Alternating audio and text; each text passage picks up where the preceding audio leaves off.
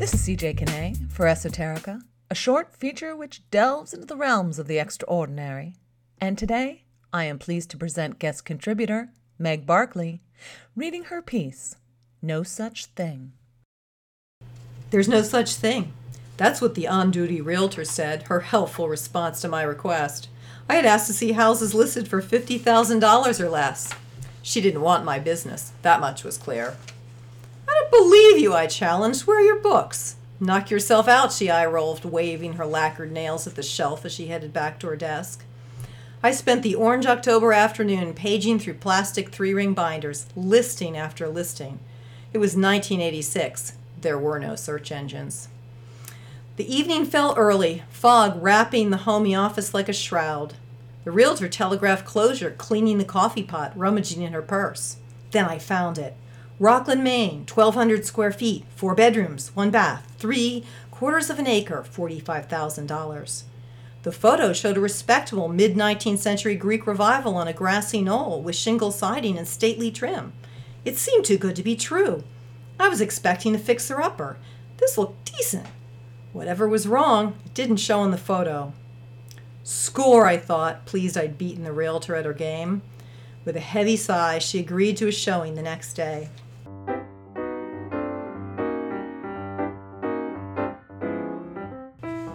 My husband and I met her in the driveway the following afternoon.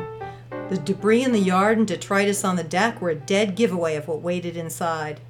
This was not Better Homes and Gardens. This was somewhere between Biker Palace and the beans of Egypt, Maine. The bones were good. We signed. We jokingly named the seedy bedrooms in parody of the White House, the Blue Room, the Pink Room, the Shark Room, and the Evil Room. The Blue Room wore a fine blue wallpaper. The Pink Room was painted matte Pepto-Bismol. The Shark Room sported a shark outlined by some inspired but unsupervised child. The Evil Room was, well, off. There's really no other way to describe it. The name was a joke, but not really. It was our way of laughing off the wrongness of the vibe. No one could stand that room for long. Hair would prickle and skin would crawl. We filled the room with boxes, heavy and immobile. Sometimes at night, sitting at the kitchen table, we would hear a soft sound. Reet, reet, reet.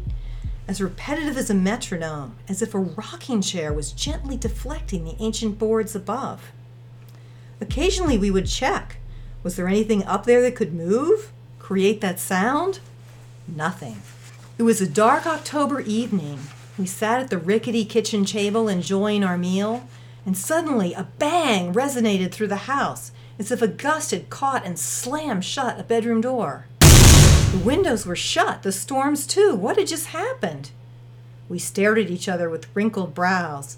Bang! It happened again, this time sounding as if the door had blown open, smashing into the wall.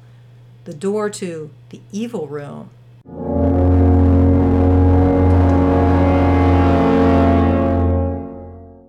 Another pause, then bang, bang, bang, bang! Open, shut, open, shut. It was terrifying, paralyzing, maddening.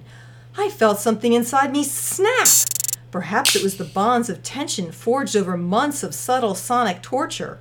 Perhaps it was my veneer of scientific rationality. Whatever it was, something let go. I leapt to my feet, clenched fists at my sides, and screamed at the ceiling. I don't care who you are. We live here now, and you're just going to have to get used to it. And it stopped.